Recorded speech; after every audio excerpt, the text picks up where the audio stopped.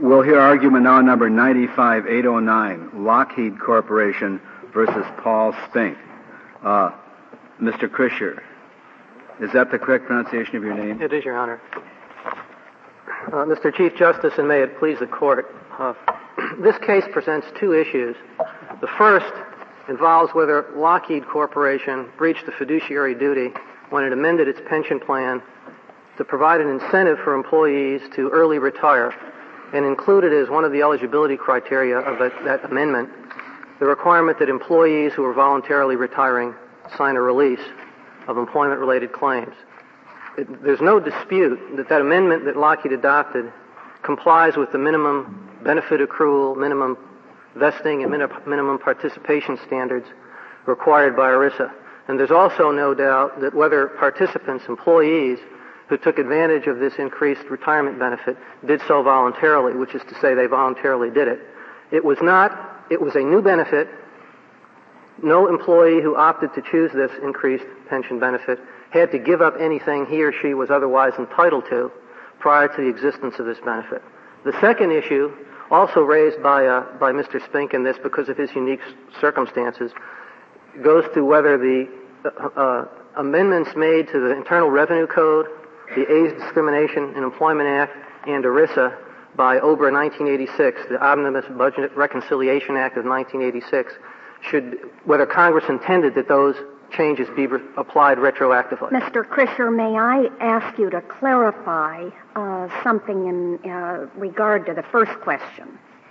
In your petition for certiorari, you asked whether the Ninth Circuit correctly held that a pension plan sponsor can be liable for breach of fiduciary duty under ERISA when it amended the plan.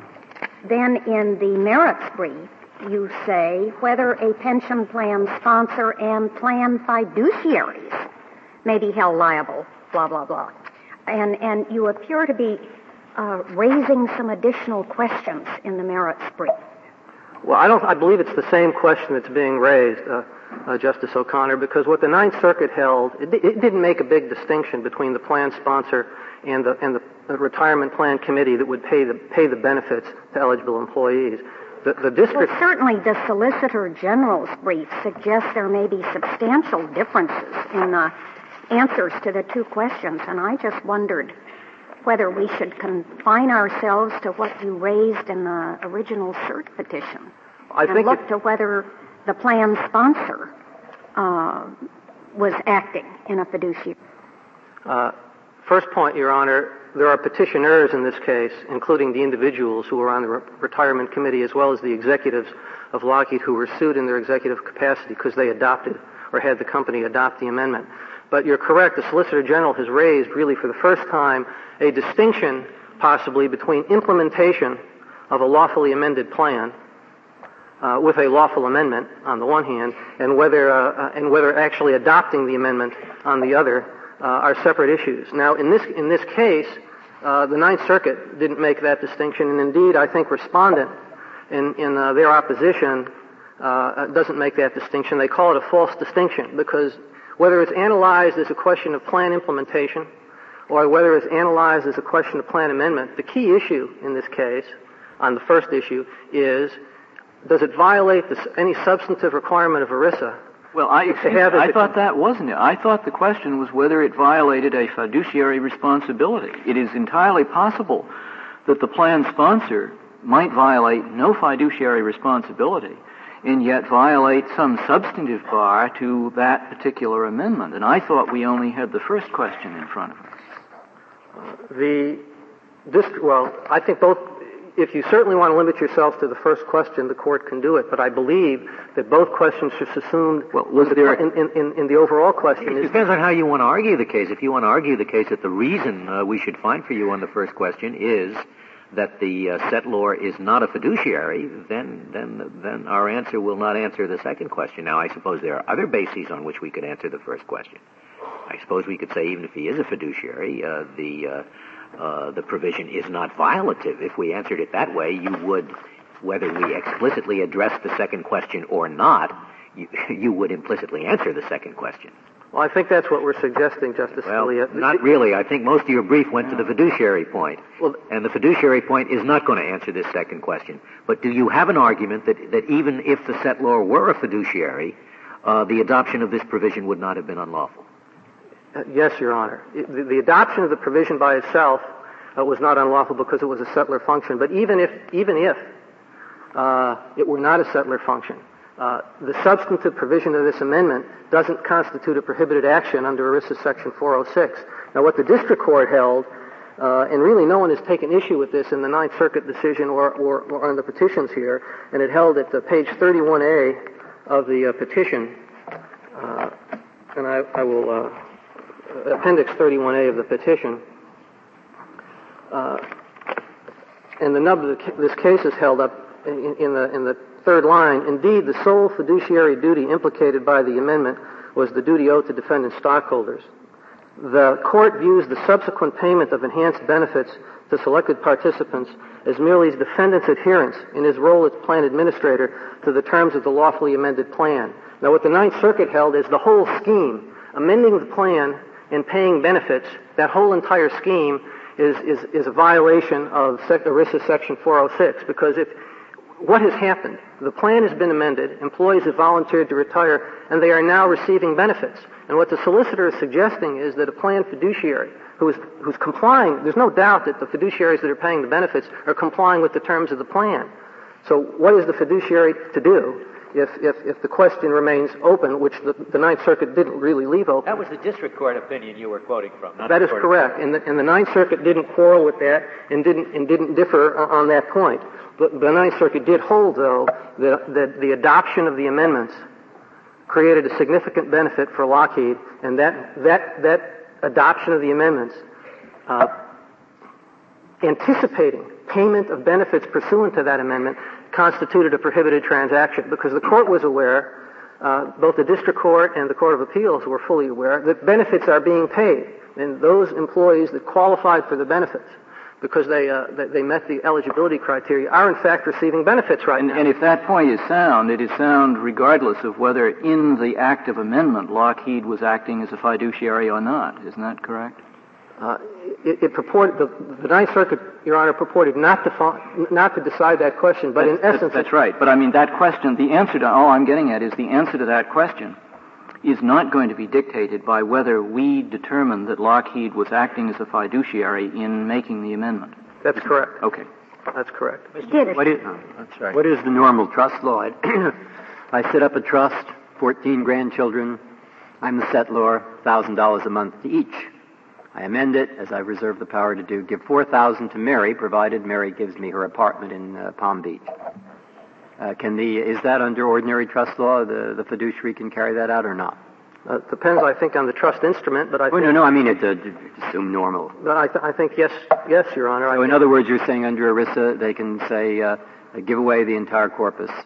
Settlor amends it, says, give it all to John Smith, provided John Smith gives me his separate company. Well, I don't think that under ERISA that can be done. Why not? Because there are other requirements under ERISA that state what the minimum participation, funding, investing... all with them. I mean, what they're saying is, look, what this is they've given away the body or a share thereof in return for a promise that has nothing whatsoever to do with any ERISA purpose, any labor peace, anything. They have to sign away other claims they have against the company that have nothing to do with anything. It says others, and that's their claim. So what's the merits of that claim?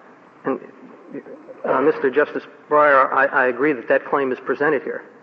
But the merits of the claim are that there is no bright line other than in 406 that's drawn, and that's the prohibited transaction rule. So you're saying they can give away the whole shebang. Yes, Your Honor. I am saying that an employer, when it adopts a pension plan or increases benefits in a pension plan, does so in its self-interest. And unless it violates the minimum participation, vesting, or benefit accrual standards, or it constitutes a prohibited transaction, which we contend benefit payments are not, paying benefits pursuant to the terms of the plan is not a prohibited transaction. Otherwise, plans wouldn't pay benefits. So he can terminate the plan if there's no contractual commitment to continue it, can he? Yes, Justice Scalia. You can terminate it in time? He can terminate it at any time. He has to follow the ERISA guidelines as to how the assets are allocated. It can be terminated at any time. It can be increased at any time. What the employer is doing is making a promise. Can you have any conditions on it? Let's say in the initial plan, when it first comes out, the employer says, I'm going to make these retirement benefits available to any and all workers who will agree that they will relinquish any claims of any kind that they now or hereafter should have against the company. Would that be permissible? The first part of that, Ms. Justice Ginsburg, would be. The first part, meaning you can condition entry into the plan on releasing present claims, so that you say only those who are eligible to get this new benefit.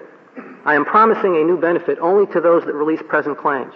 But future claims, ERISA would preclude that. And the reason ERISA would preclude future claims is once the benefit is established and in place, it has to meet the minimum participation benefit accrual investing standards. So to have that condition as part of the plan in the future to defeat or defease vested claims or benefit accrual, I don't think the employer could do. But that's not done here. What are these vested provisions that are going to be violated by that commitment? Well, for example, if there's a rule in ERISA in Title I, the vesting rules, that indicate that generally that an employee has to vest in the benefit within a 5-year period. And if he's vested, he's given up, he has now committed to give up all those future claims. He's done what was requested. Why does that prevent vesting? It may not prevent vesting, but it may make it subject to defeasement. I'm not sure, as a state law matter, someone can in fact waive future claims. I mean, but assuming he can, I mean that's a totally different question. But if he can, I don't see why that's any different under ERISA from what's at issue here. Now maybe they're both okay, but you're telling me one is different. I want to know one is different.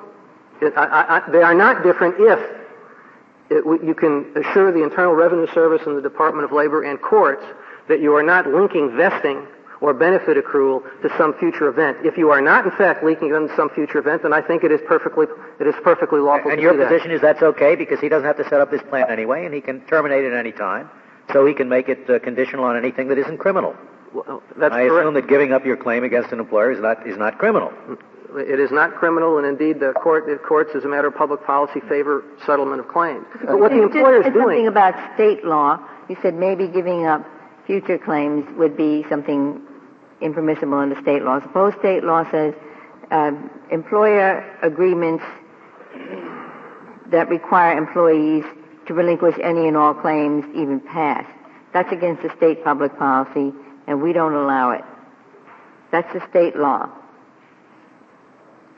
What about the validity of such a term in a plan? The term in the plan would still be a valid term. It may be that a particular release is not enforceable in state or federal courts. We have that situation right now because the release that employees in this case were asked to sign if they wanted this increased benefit, released all claims related to employment. But in California, an employee cannot release a workers' compensation claim unless it's approved by the Workers' Compensation Appeals Board. If Lockheed thought that by getting a release signed here, it was relieving itself of workers' compensation claims, it's wrong, and it was not. And the fact that Lockheed is wrong doesn't prevent these employees from continuing to get their benefits.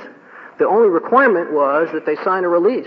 There's no requirement that it be enforceable or valid in all courts for all purposes. Well, what about federal claims? You explained that the state can protect its workers, say, with tort claims, unemployment. But what about, say, Title VII claims? Because this waiver would include race discrimination claims, as well as tort claims and workers' compensation claims.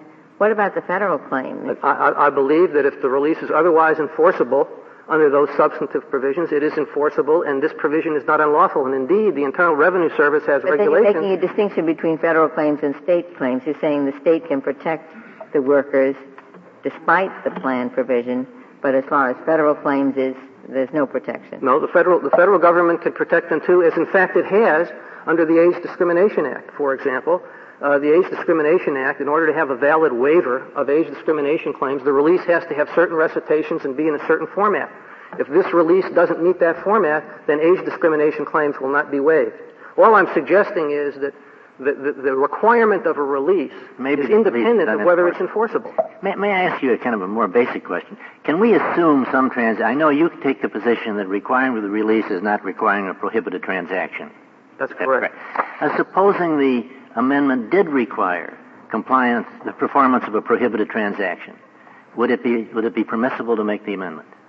Our position is it would be permissible to make the amendment. The amendment itself may be unlawful. The act of amending the plan is not a fiduciary act.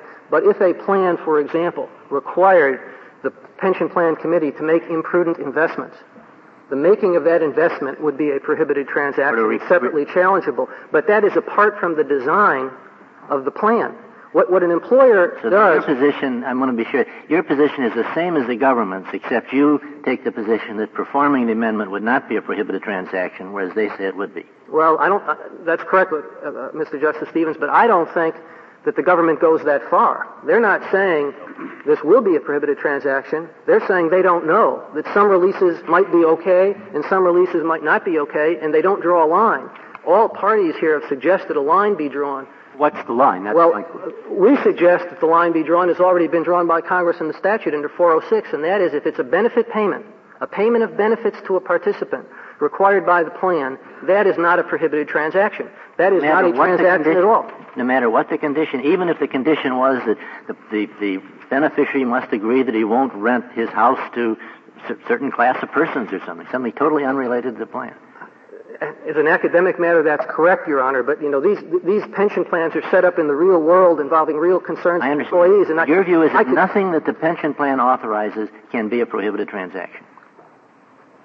That goes too far. Nothing that the pension plan authorizes, but payment of benefits pursuant to the lawful terms of the plan would not violate 406. I'll give you another example. There are two different things that are going on here. One is there's the distinction between acting as a fiduciary and making the payment, acting as a settlor and making the fiduciary. Forgetting that distinction for a moment and turning to the language of 406A, D, why isn't this a transfer for the benefit of a party in interest? I take it that's the statutory phrase that we're... That is, Your Honor. It's on page 37A. Why isn't this for the benefit of the employer? And when you're answering that, distinguish this hypothetical. Suppose the employer said, you may take early retirement, you may get an enhanced benefit if you lend us back the money at 3% for 10 years. Responding to the first question and then the hypothetical, if I might.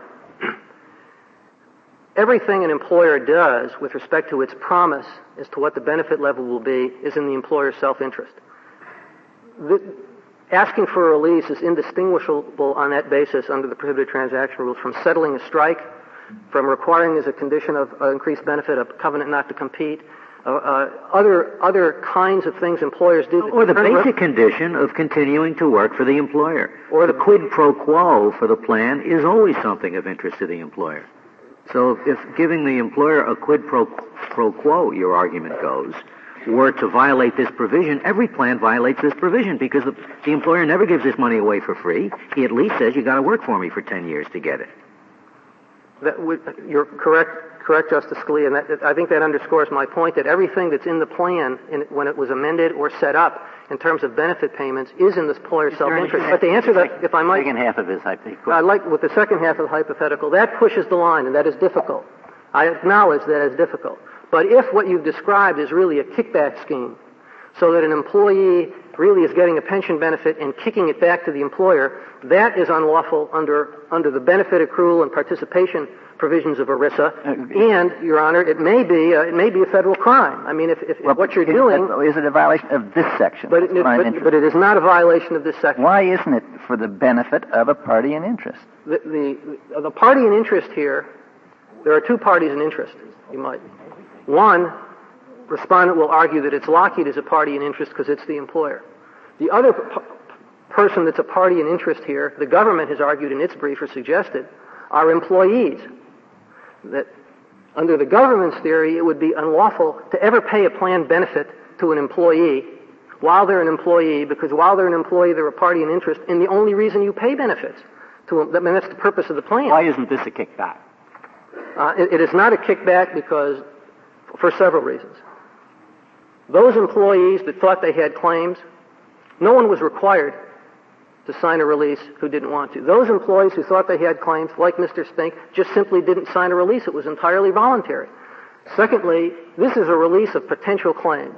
What the employer was trying to accomplish here was an early retirement program and not be sued by a number of ex-employees who may have second guesses or Monday morning quarterbacking about whether they've made that decision.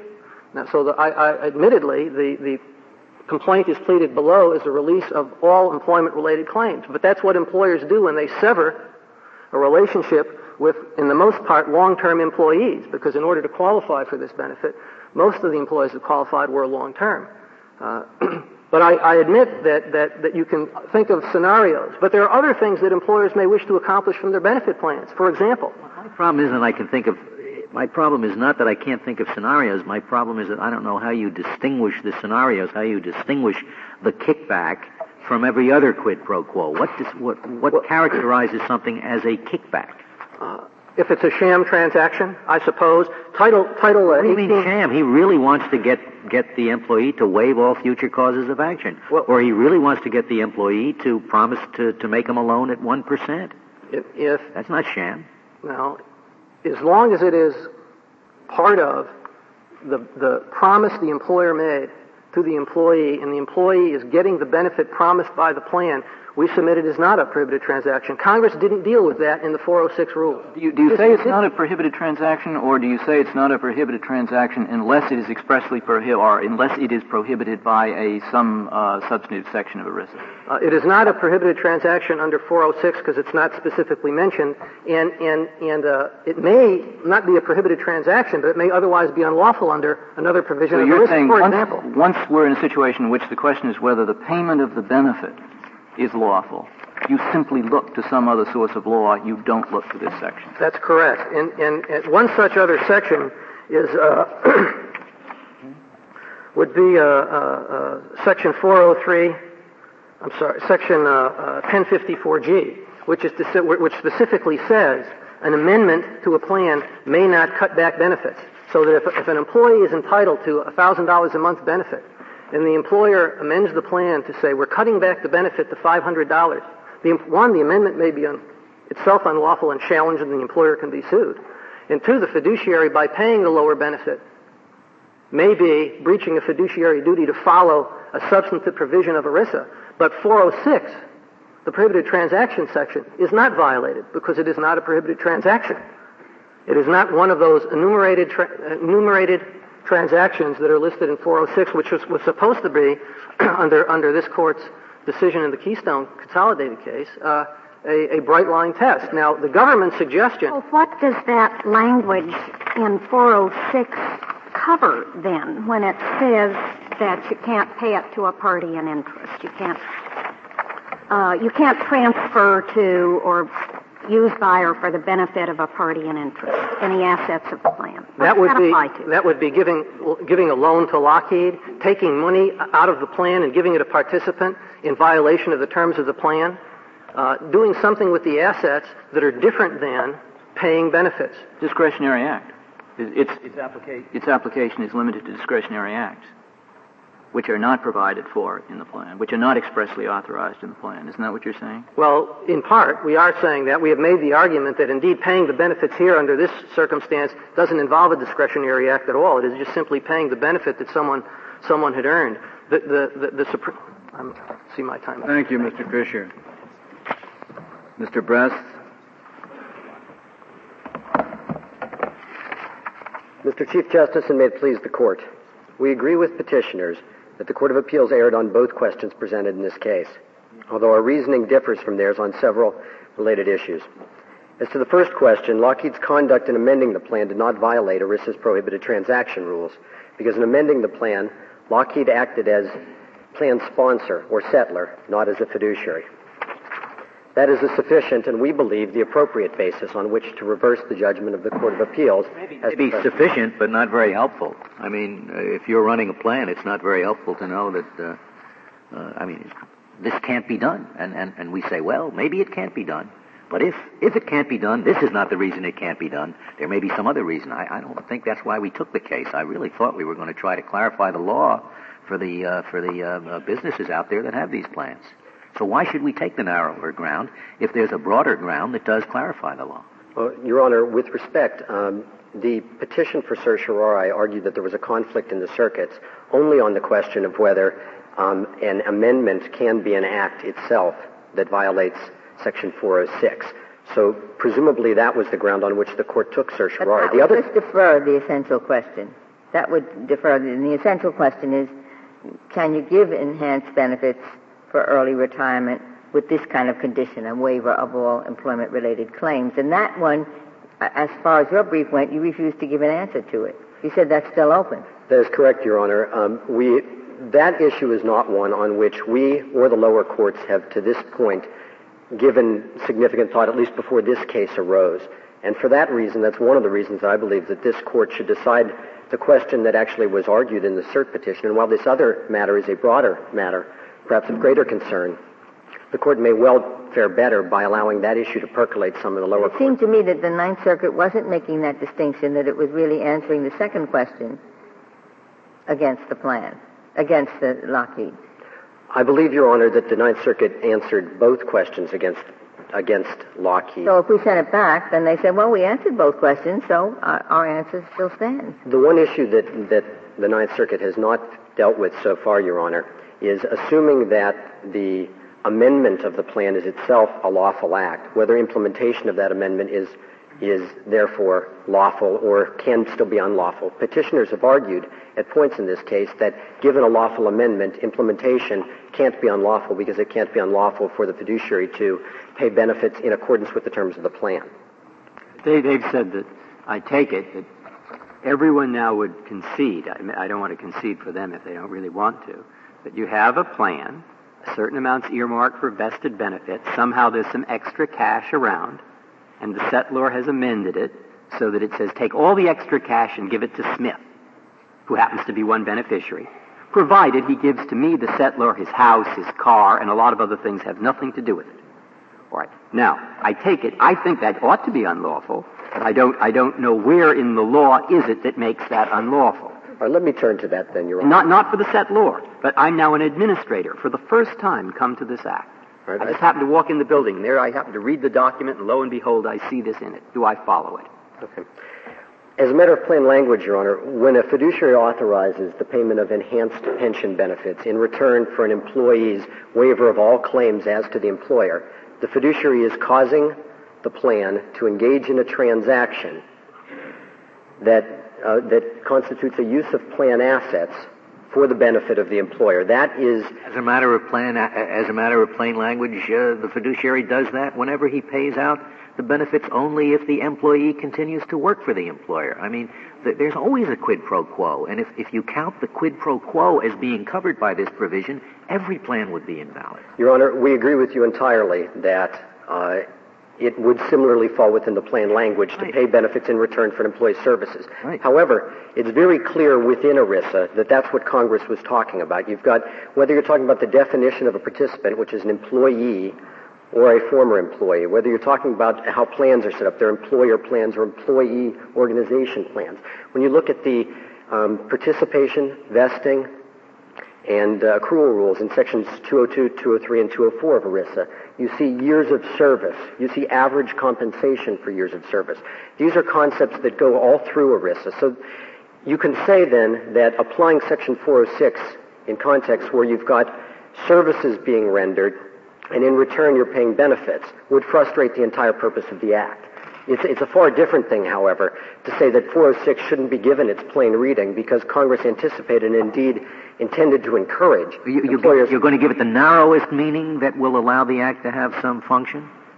I mean, why is settling up when you leave the company all of the controversies between you and me that exist at that date? Why is that so unrelated to the employer's business? We're not saying that it's unrelated to the employer's business, Your Honor, and we're certainly not saying that ERISA says anything about an employer's right to use its own money to buy a waiver of claims against it any more than ERISA prohibits an employer to use its own money to buy the employee's house or car. All we're saying is that it's doubtful that Congress intended to permit, indeed to encourage, employers to use plan assets for that purpose. Congress was well aware. Why is it, in your view, that this is a lawful amendment of the plan? Why does the language does not apply here? What is the test that you're proposing, the rule that we're to follow? Well, Your Honor, our view is that the amendment itself, the act of amending, was not unlawful under Section 406 because while amending the plan, Lockheed was not acting as a fiduciary. Beyond that, why does 406, I take it beyond that, you agree with Lockheed as well? No, Your Honor, we do not agree with Lockheed. We have taken the position that to the extent that the employer is calling for a waiver, for example, of prior defamation claims, sex discrimination claims, toxic tort claims, things of that sort, that it is a violation of the prohibited transaction. How do you get that distinction out of Section 406? Well, out of Section 406, Your Honor, what we take from there is that you've got a prohibition that is very strict. It's written in very broad language. It's, in fact, in a catch-all provision. In this Court's decision in Keystone, the Court looked at 406 generally and opted for a broad interpretation consistent with Congress's desire to protect plan assets. So what we're saying is you apply 406 by its terms, except where it's very clear elsewhere in the Act that Congress didn't mean for you to apply it in that context. For example, you couldn't apply 406 to prohibit a payment of enhanced benefits in return for an employee's services because that's what very clearly what the Act is about. But when you go outside... They pay enhanced benefits for services. They're paying enhanced benefits for retirement. Well, that's correct, Your Honor. When they make the payment, the person is no longer an employee. I wasn't speaking to this case, but that is correct, Your Honor. And what we would say to that is that pension benefits generally have served dual purposes. One is to attract and retain employees, and the other is to encourage retirement. Attracts the employee, but not the payment itself, because at the time the payment is made, the person is a former employee, unless it's a disability benefit, and then they're paid when they're not working. That is correct, Your Honor, and we take the position that the promise itself... But the promise isn't covered by 406D. It's the payment is covered. Well, Your Honor, we would take the position that the promise would be covered in the following context, and that's that if you take the position that it's only the outflow of cash, then a fiduciary could pledge plan assets, guarantee debts with plan assets, agree to loans with plan assets, and all of that would be... You say the quid pro quo is sucked into that. That's the use of the plan assets includes whatever use you get for a quid pro quo. That is correct. Except you want to make an exception. Well, we don't want to make an exception, so we're just carving as narrow an exception out of Section 406 as the Act logically permits. Your examples are all fit within the word transfer, but the promise of future benefits doesn't. Well, we're talking about a use of plan assets, Your Honor, not a transfer here. And under Section 406A1D, a use of plan assets is included. I would note here, by the way, because I think it's important, that this is not a free market transaction we're talking about. ERISA provides a tax subsidy that exceeds $52 billion a year to encourage employers to pay pensions to employees. And it should not lightly be presumed that Congress intended to extend that tax subsidy to cover purchases of all claims against the employer or indeed employees' houses or cars. If I may, I'd like to turn to the second question presented in this case, the OBRA 1986 issue. The first issue, what you're saying, they're buying the releases with tax-benefited dollars. Otherwise, they'd have to pay from it with their... That is correct, Your Honor. So the taxpayer is essentially subsidizing this transaction. Thank you. Ms. Tabor, we'll hear from you.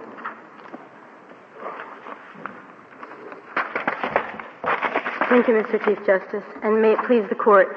Mr. Spink challenges two distinct practices which together resulted in a benefit to him of $85 a month after 11 years of service with Lockheed. Lockheed tries to justify these two practices by ignoring the plain language of the statute. Let me first turn to the 406 issue, the language of which is at page 8 of our brief. The first issue is whether or not Lockheed was a fiduciary. It's our position that an amendment which directs the plan administrator to violate ERISA is a fiduciary act, and that nothing in ERISA or the common law supports the artificial distinction that Lockheed has made. Under the where is this statutory section? And you just referred us to a page of your brief. Yes, Your Honor. It's at the end of the first full paragraph on page 8, which is the language of 406 on which we rely here. The common law carve-out for the settler function simply does not encompass any kind of amendments which violate the law. Under common law, whether you were creating a trust or amending it, you could not put into place an illegal provision. So the carve-out does not apply here. So, and further, under 404A1D, the plan administrator has a fiduciary duty to follow the terms of the plan unless they violate ERISA. A plan sponsor who directs a plan fiduciary to violate that term inserts itself into the fiduciary duty. So you're saying that ERISA, at least that section, incorporates all of the other legal prohibitions against what a trustee can do?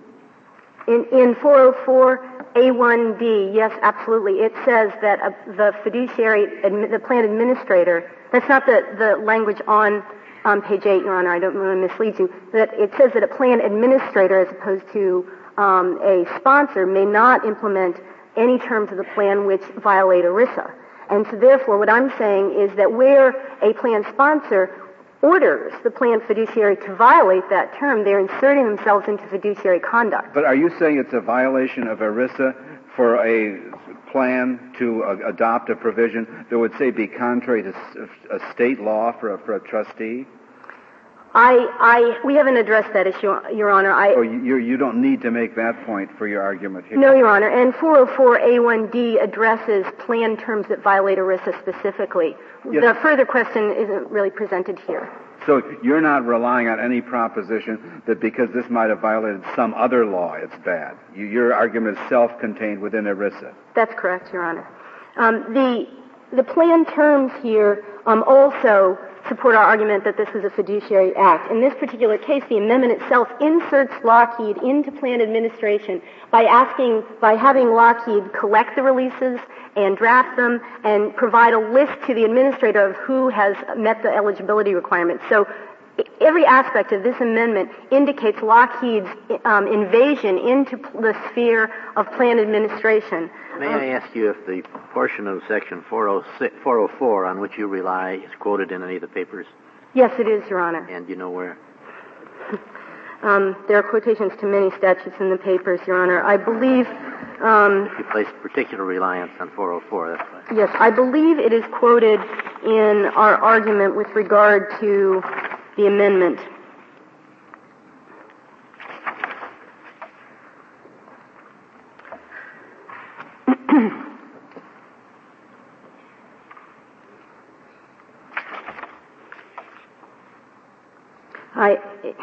Your Honor, I don't find exactly where it is cited in our brief.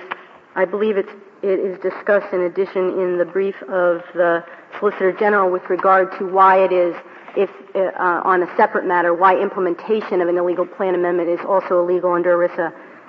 But I don't see it here. I apologize. I'd like to also direct the Court's attention, which is discussed in our brief in a footnote on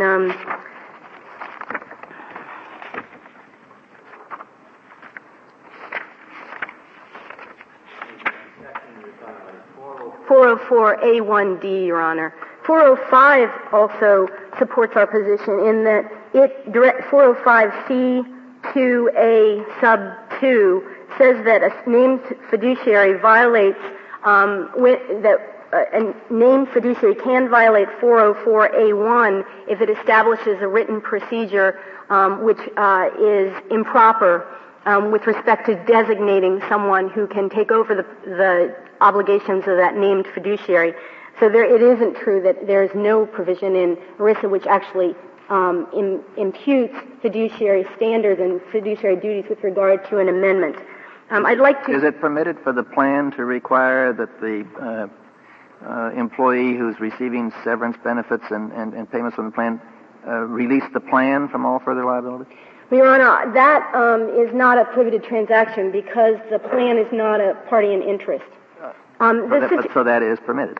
As far as I understand, at least under 406. But most of these things do give enormous amounts of money in the employer's pocket if he settles a strike, if he gets people to retire early.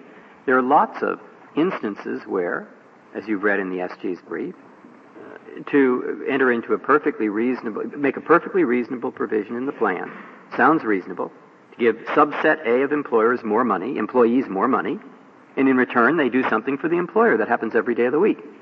And so how do you interpret the language here to allow that and to forbid something else? What's the line?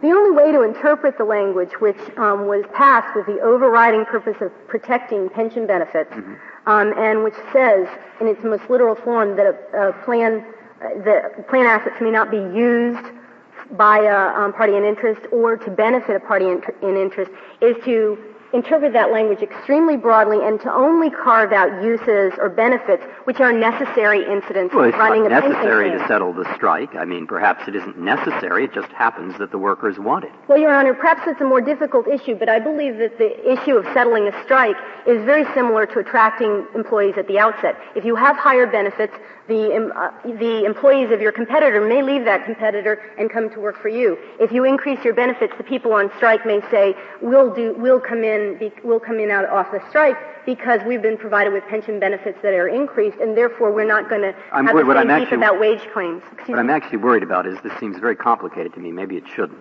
I don't see what the line is. I'm not certain it's been argued below.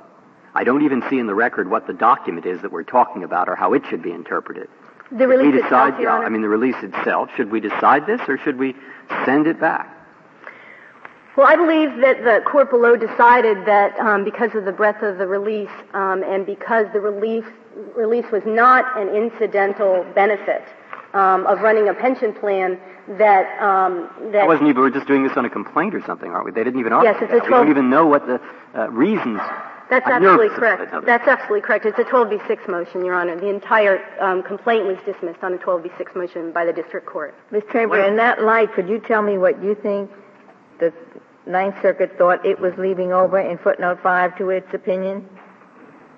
It apparently thought that there were a number of questions that it need not address in view of its position on the amendment being impermissible.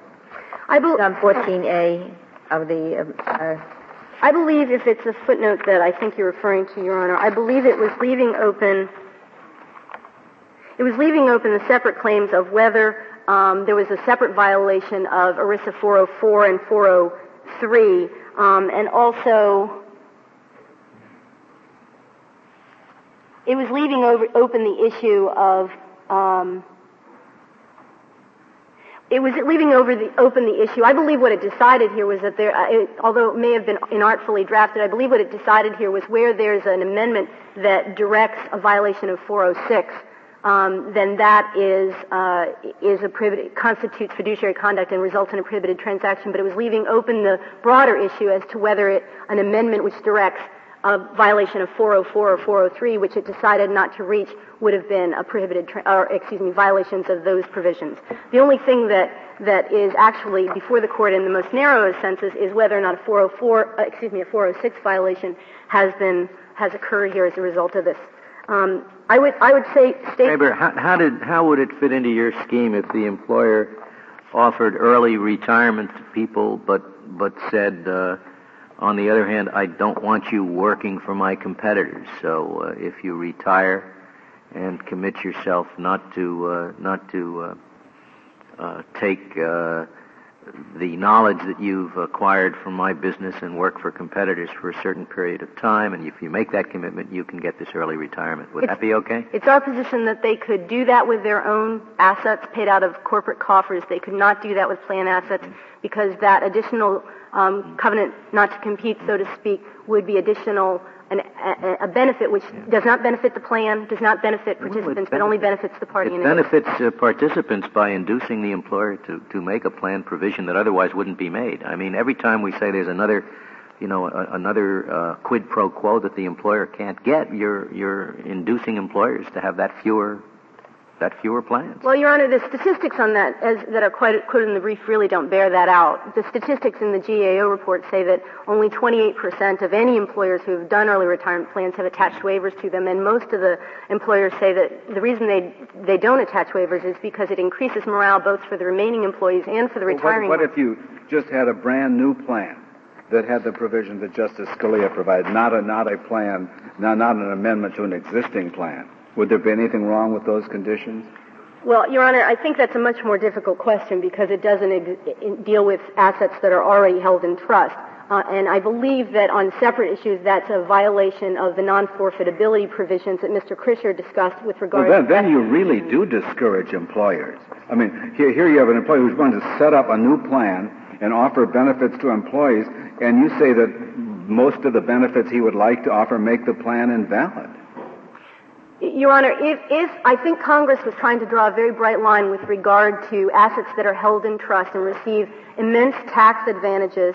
That, for example, the tax advantages that flow from holding these assets in trust are many. First of all, the dollars that are put into the plan are much less than the dollars that the employer can pay out down the road. So because the income of the trust is not taxable, they can actually provide greater benefits than they would otherwise be able to pay. Further, it increases the ability of the employer to control. That argument applies equally to a provision in the original plan or to an amendment after the plan's been in effect for a while. I think would that apply to either? The analysis Your of argument does, yes. Yes, the analysis of what Congress was trying to protect would apply to either. I think the most difficult question, Justice Stevens, is whether when the employee retires and the plan administrator in a new plan under Mr. Chief Justice's hypothetical, when the employee retires in a new plan that's been created with this provision, so long as it only goes to claims prior to the plan, the issue is whether when the benefits are paid out in exchange for looking at the tally and seeing whether or not the release was signed and whether or not there is an exchange that violates the law. But and I don't think that our standard necessarily addresses that, but I think that's a much more difficult question. I'm surprised you say it's more difficult. I don't see why, if the provision is unlawful, why it's only unlawful if it's an amendment, whereas it would not be unlawful in the original document. Well, as I said, understanding why that is so. Well, as I said, I believe under our standard it is unlawful because of that exchange. Even if we're in the original instrument. Yes, Your Honor. Yeah, I think that's your argument. I may have missed something. Yes, Your Honor, it is. What is the standard? I mean, Congress must, for example, have allowed employers to give people, hey, $2,000 a month extra money if you retire early. That must be okay. That's okay so long as it's out of the corporate. What does that mean, out of? A retirement agreement by an executive is 14 pages long, in small print, has 3,867 normal provisions in it. Okay? Yes. Now, which of those are okay and which aren't? How do I know? How do I know if it isn't normal to have an anti-competition agreement when an executive scientist retires? Or whether it's abnormal, or whether it's expected, whether you could never get it without it. I think Congress provided an explicit procedure for doing that. Under 408, first of all, in the legislative history, Congress said we want this to be broad. We recognize that it encompasses beneficial transactions and that it is extraordinarily broad. If someone wants an exemption from it because a particular transaction is in fact beneficial, or wants an exemption that would relate to an entire class of transactions, the option that they have under 408A is to go to the Department of Labor and seek an exemption. And that's where the flexibility is in the statute, and that's what Congress said the provision was to be. Has the Department of Labor ever written anything that would help us with this, that you've come across? With regard to this particular issue, not that I'm aware of with respect to this particular issue, Your Honor. It would be your position that if a company has a standard retirement agreement with its employees, that all employees, when they retire, sign, and if they sign, they get they get a termination benefit. And if an ERISA plan refers to, you can get increased ERISA benefits if you retire pursuant to the normal retirement procedures of the company. If any of those retirement procedures in the standard form of the company that's even used apart from ERISA, if any of those include anything other than working for the company, the ERISA retirement thing would be bad. Oh, no, Your Honor. No, Your Honor. Their welfare, if I understand your hypothetical, their welfare My benefits... hypothetical is that the condition is not in the ERISA plan, but it is incorporated by reference. But it says if you retire in good standing and sign the ordinary retirement agreement that the company has, okay? And that's a standard agreement that it's had for years. Would a reference to that in the ERISA plan make the retirement benefit invalid? If the benefits paid out are conditioned on, if the benefits paid out of a trust are conditioned on that type of waiver, yes, it would. If they are separate, if an employer, which some employers do, create an early retirement plan with plan assets and then separately say, and in addition, we'll give you $1,000 if you sign this waiver, that's fine. But that plan assets are to be held inviolate. That's why Congress passed 406, and that's what the plain language means.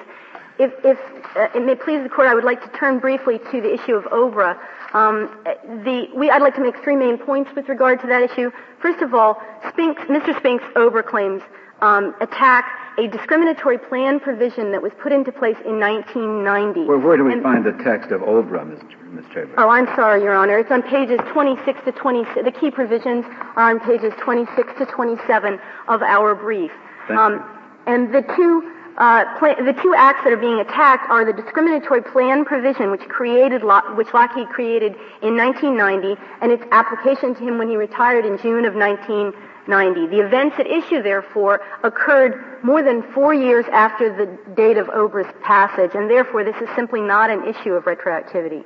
Turning to looking at the plain meaning of the benefit accrual provisions, which are set forth here, the provisions, Your Honor, may it please the Court, the provisions that I'm referring to are in the last paragraph on page 26 and beginning at the top of the page and into the indented portion on page 27 for your reference. All of these provisions refer to an employee's rate of benefit accrual and are referenced and applied only to employees who have 1 hour of service with any of the applicable plan years. It's clear from a textual reading of these provisions that they were intended to apply equally to all employees during those plan years and so long as they were employees during those years.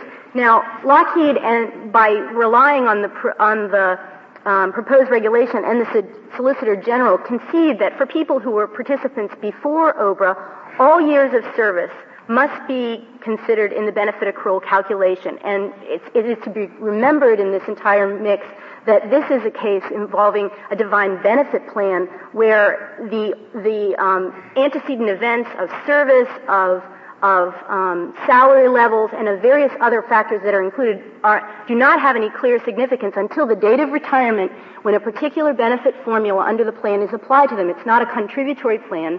It is a plan which is a defined benefit plan. And that's why the Solicitor General says that there is a requirement of including all years of service for current employees.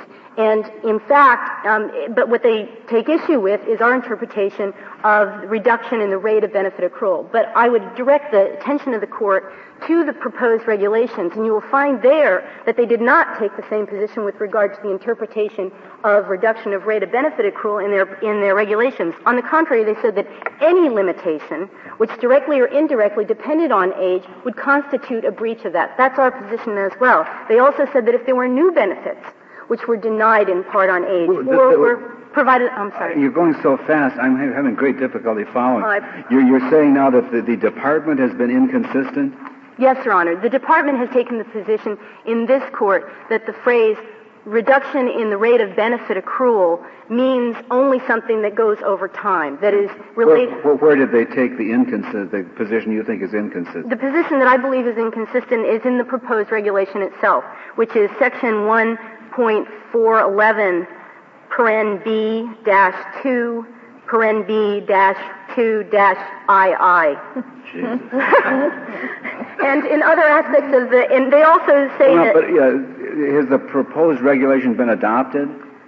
No, Your Honor. Our point is that they have taken inconsistent positions here, but that the position that we have taken indicates that it is consistent with the proposed regulation to the extent that it goes to the broader reading by the Department, by our IRS, to interpret the terms of the plan. What they go further and do is carve out an exception which is nowhere in the statute.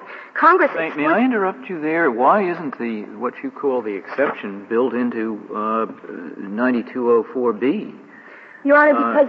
which refers, in speaking of application, not only to plan years beginning on or after January 188, and only with respect to service performed on or after such date. Because if you look at the legislative history, particularly it's not that I don't want to hear about legislative history, but what about just the plain meaning of those terms? The plain meaning of the statute is that, but only with respect to years of service, relates to the provision it is intended to implement, which is a repeal and an application of a delayed retirement age. And the only counting that is done under those two limited statutes is a calculation of the delayed retirement age. That's a very significant factor. That means that when they passed it in October of 1986, if you apply the 2-year delay before the effective date, and then you apply the delayed retirement age, under 206A of ERISA, a plan with respect had the option under OBRA not to pay a person like Mr. Spink any benefits until 1993 because they could delay the normal retirement age by 5 years, and then under 206A, they need not pay any benefits until the date of the normal retirement age at the latest. There are a series of dates, but if that is the latest. So basically, Congress in the legislative history said, we recognize that there is an issue about cost of funding. Well, you're saying that's one thing that it could cover, but by its text it covers much more than that. I mean, by its text it says the amendments made only apply to plan years beginning after January, on or after January 1, and only with respect to service performed on or after such date. And, Your Honor, there's pretty clear. There's no necessary relationship, though, between those participation statutes and the benefit accrual statutes. As we demonstrated in our brief, benefit accrual calculations can include all manner of provisions. There are baseline minimum calculation standards that need to be met, but the formula itself can partake of various factors: service, excess salary. It can be a plain lump sum at the end of or a percentage of salary without regard to years of service. So there's nothing in the statute to indicate that these two provisions, 9203 and its effective date, were designed to be superimposed on separate provisions, 9201 and 9202, which has a separate effective date. Lockheed did not answer many of the questions raised in our brief, including why are there two effective date provisions? If Congress intended this separate provision, which is only a couple of lines down from the other one, to apply to the other provision. It's just, they're trying to carve out an exception in the statute that doesn't exist there. And on pages 24 and 25 of the U.S. Code and Congressional and Administrative News in 1986, which deals with OBRA, Congress said, we recognize there are funding issues, and therefore we're going to implement the delayed normal retirement age. They didn't say, and there can be other things you can do to deal with the funding issues. Under funding statutes, under ERISA generally, the funding for those benefits don't begin until the effective date. They wouldn't have begun for Lockheed. Thank you, Your Honor. The case is submitted. The Honorable Court is now adjourned until tomorrow at 10 o'clock.